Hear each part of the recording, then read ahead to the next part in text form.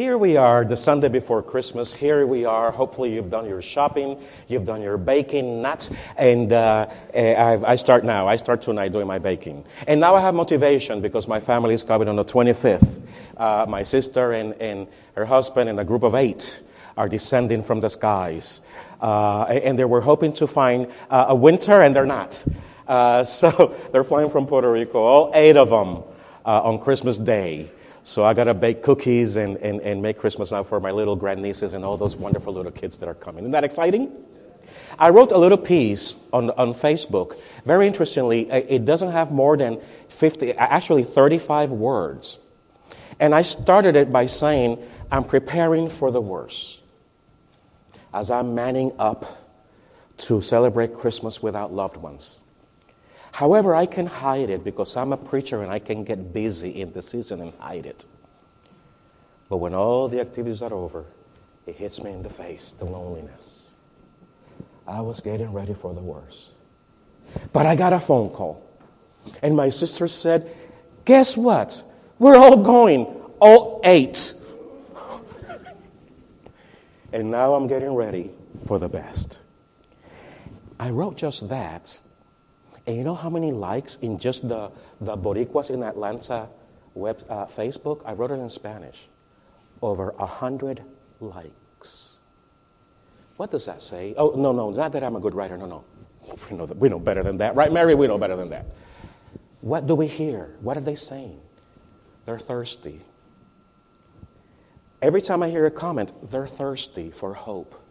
They're thirsty for, maybe they're getting ready for the worst. But there is hope that maybe they can get ready for the best. So this is the whole theme of this Christmas season. It is love came down on Christmas. It is the love of God that God has sent Jesus into Bethlehem at the right time, at the right season, in the right moment when people were waiting for Messiah.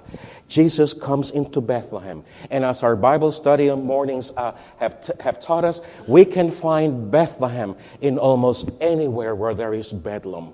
Because wherever God encounters us, it's not only in Christmas time, but God can encounter and God can come to our existence. God can come into our circumstances. God can come and be light in our darkness any day of the year. 365, 724. Because love came down on Christmas. That is our series. And as our series, we're beginning to testify. Because of that love that has come down into our hearts, we then it overflows and it spills over. And we testify to our community. We testify to our neighbors. We testify of the light. How do we testify that the light has come into the world? How do we, 21st century people, testify to the world that the light has come to the world in Christmas season, Marietta and Austell, where I hang out? I put lights in my balcony, don't we? Isn't that testifying to the miracle that light comes in the darkness? How else do we celebrate and testify that God has shed His love on us? By sharing gifts with one another, as we have received the greatest gift that we all could have received.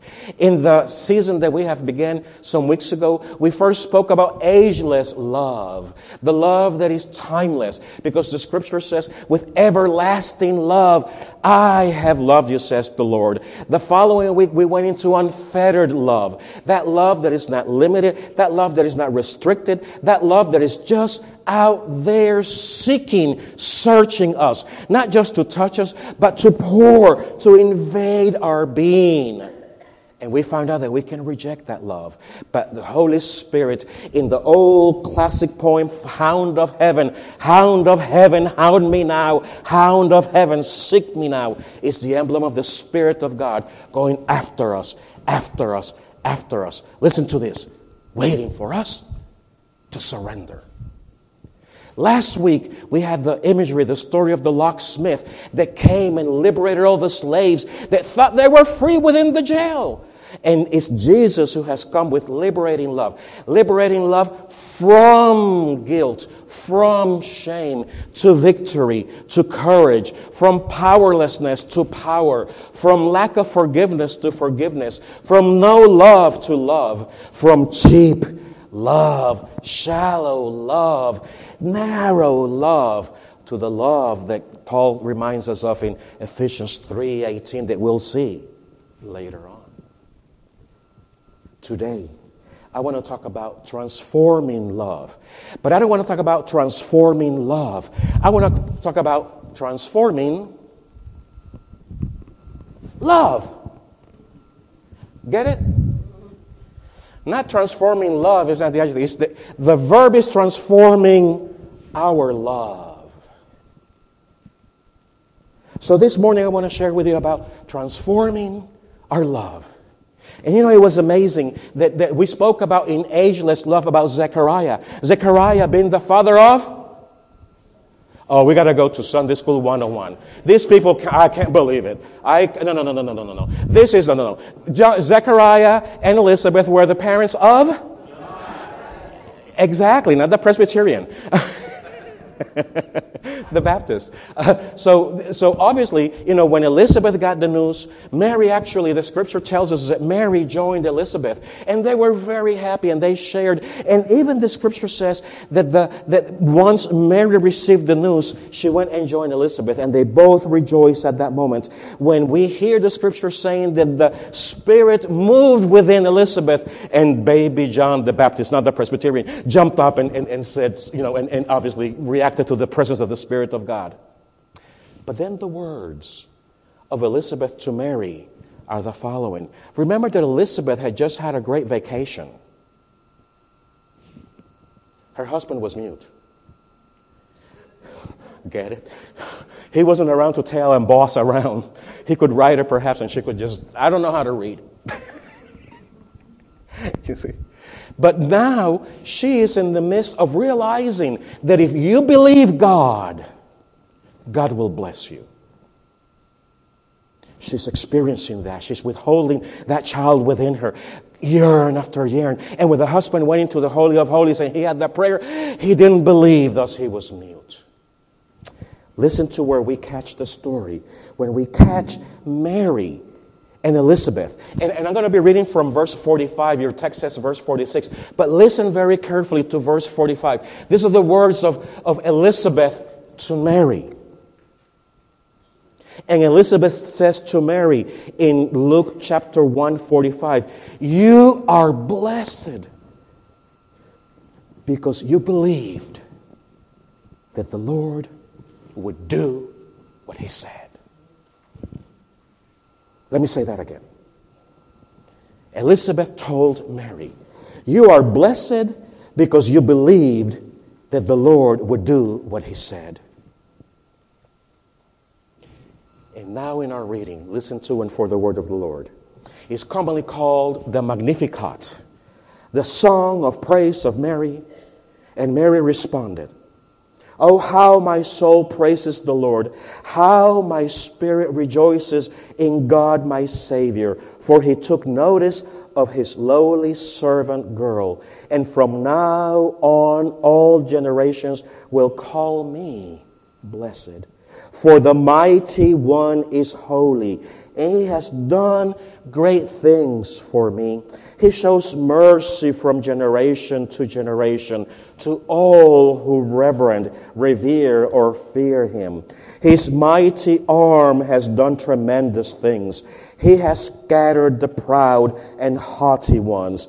He has brought down princesses from their thrones and has exalted the humble. He has filled the hungry with good things and sent the rich away with empty hands. He has helped His servant Israel and remembered to be merciful. For He made this promise to our ancestors, to Abraham and his children forever. The word of the Lord. Guess where we are in that text? In the forever. That's us. Forever. The promise of God is for all the children, Abraham, his children, and all his descendants, forever. That's where we're at.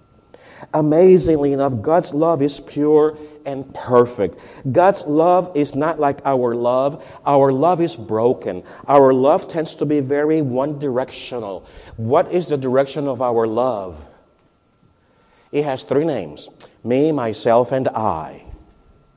When we wake up every morning, me, myself, and I, we have to learn to die to two of the three, and sometimes to all three. And that is the life of the believer. We don't live for ourselves. We live for, through, and in God. You see? But our love tends to be selfish. You see, human love says, I love you as long as you love me. God's love says, I love you no matter what. Don't get them confused. Human love says, I want something in return. God love says, my love is a free gift of grace to you. Human love says, don't hurt me. God's love says, I died for you. Human love says, I want. And I'm looking at Connie because we discussed that in Sunday school this morning. How selfish, how we want, and how in God's love is give, and give to others. You know, I have been wrestling about sharing this statement, but I have to, because I have never been impacted. And James, please forgive me, but it was at June's funeral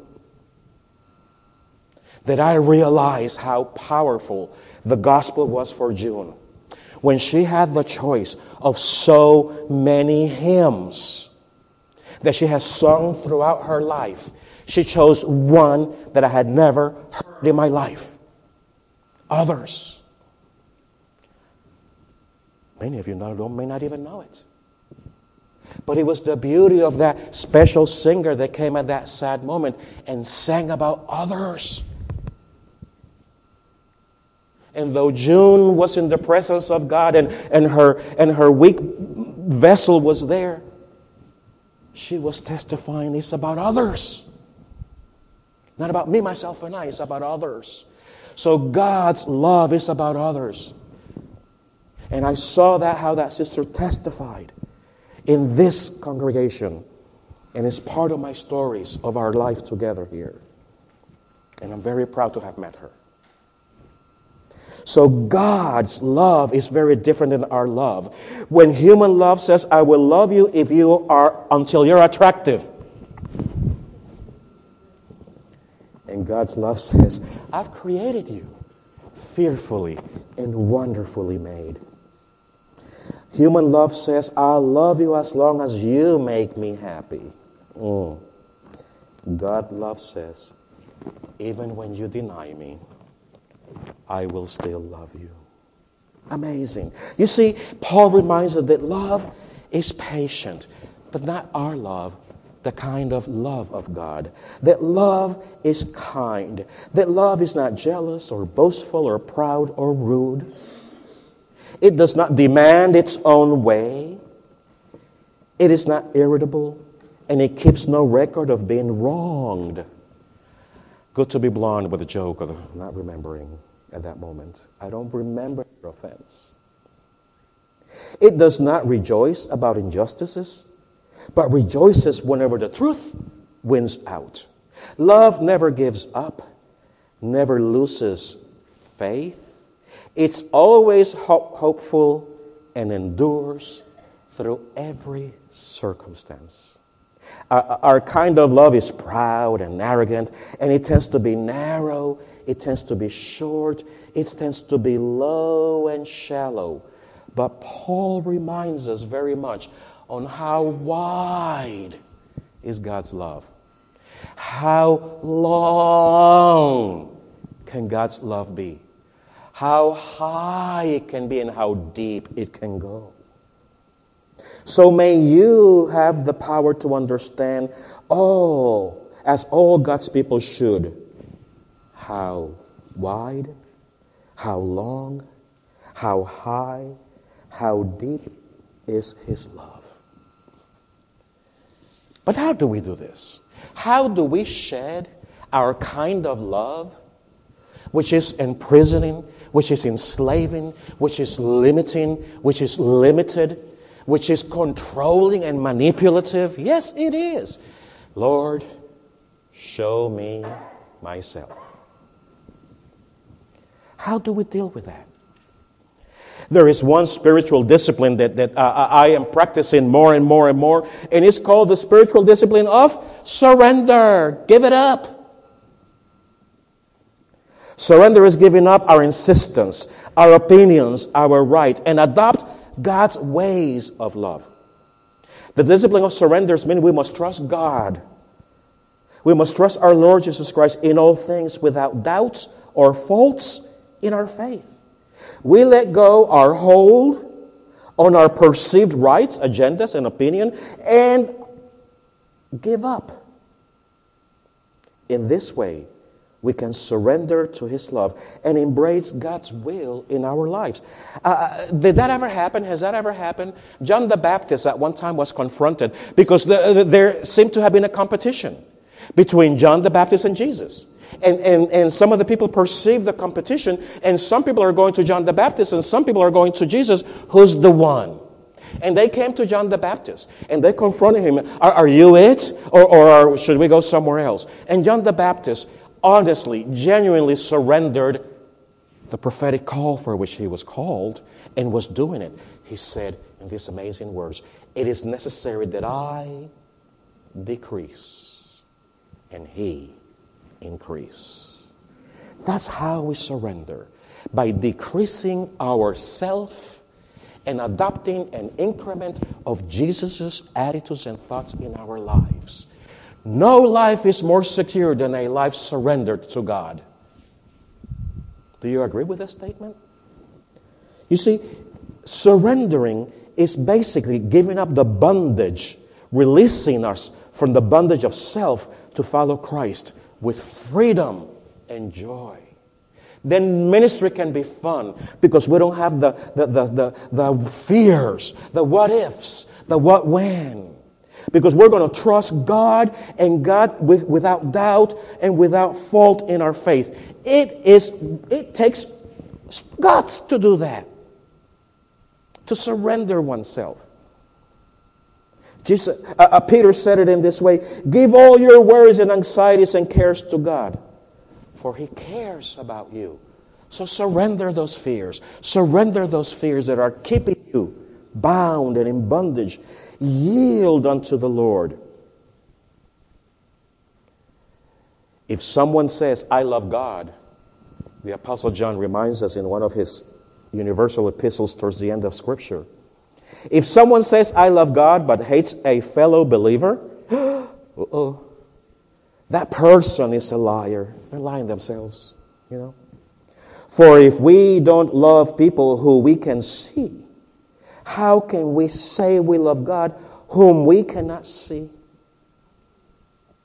And if He has given us this commandment, those who love God must also love their fellow believer.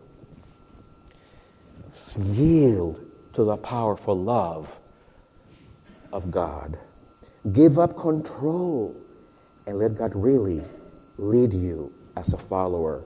Surrender yourself to the love that came, to the transforming love that came on Christmas. Because love came down on Christmas. Amen.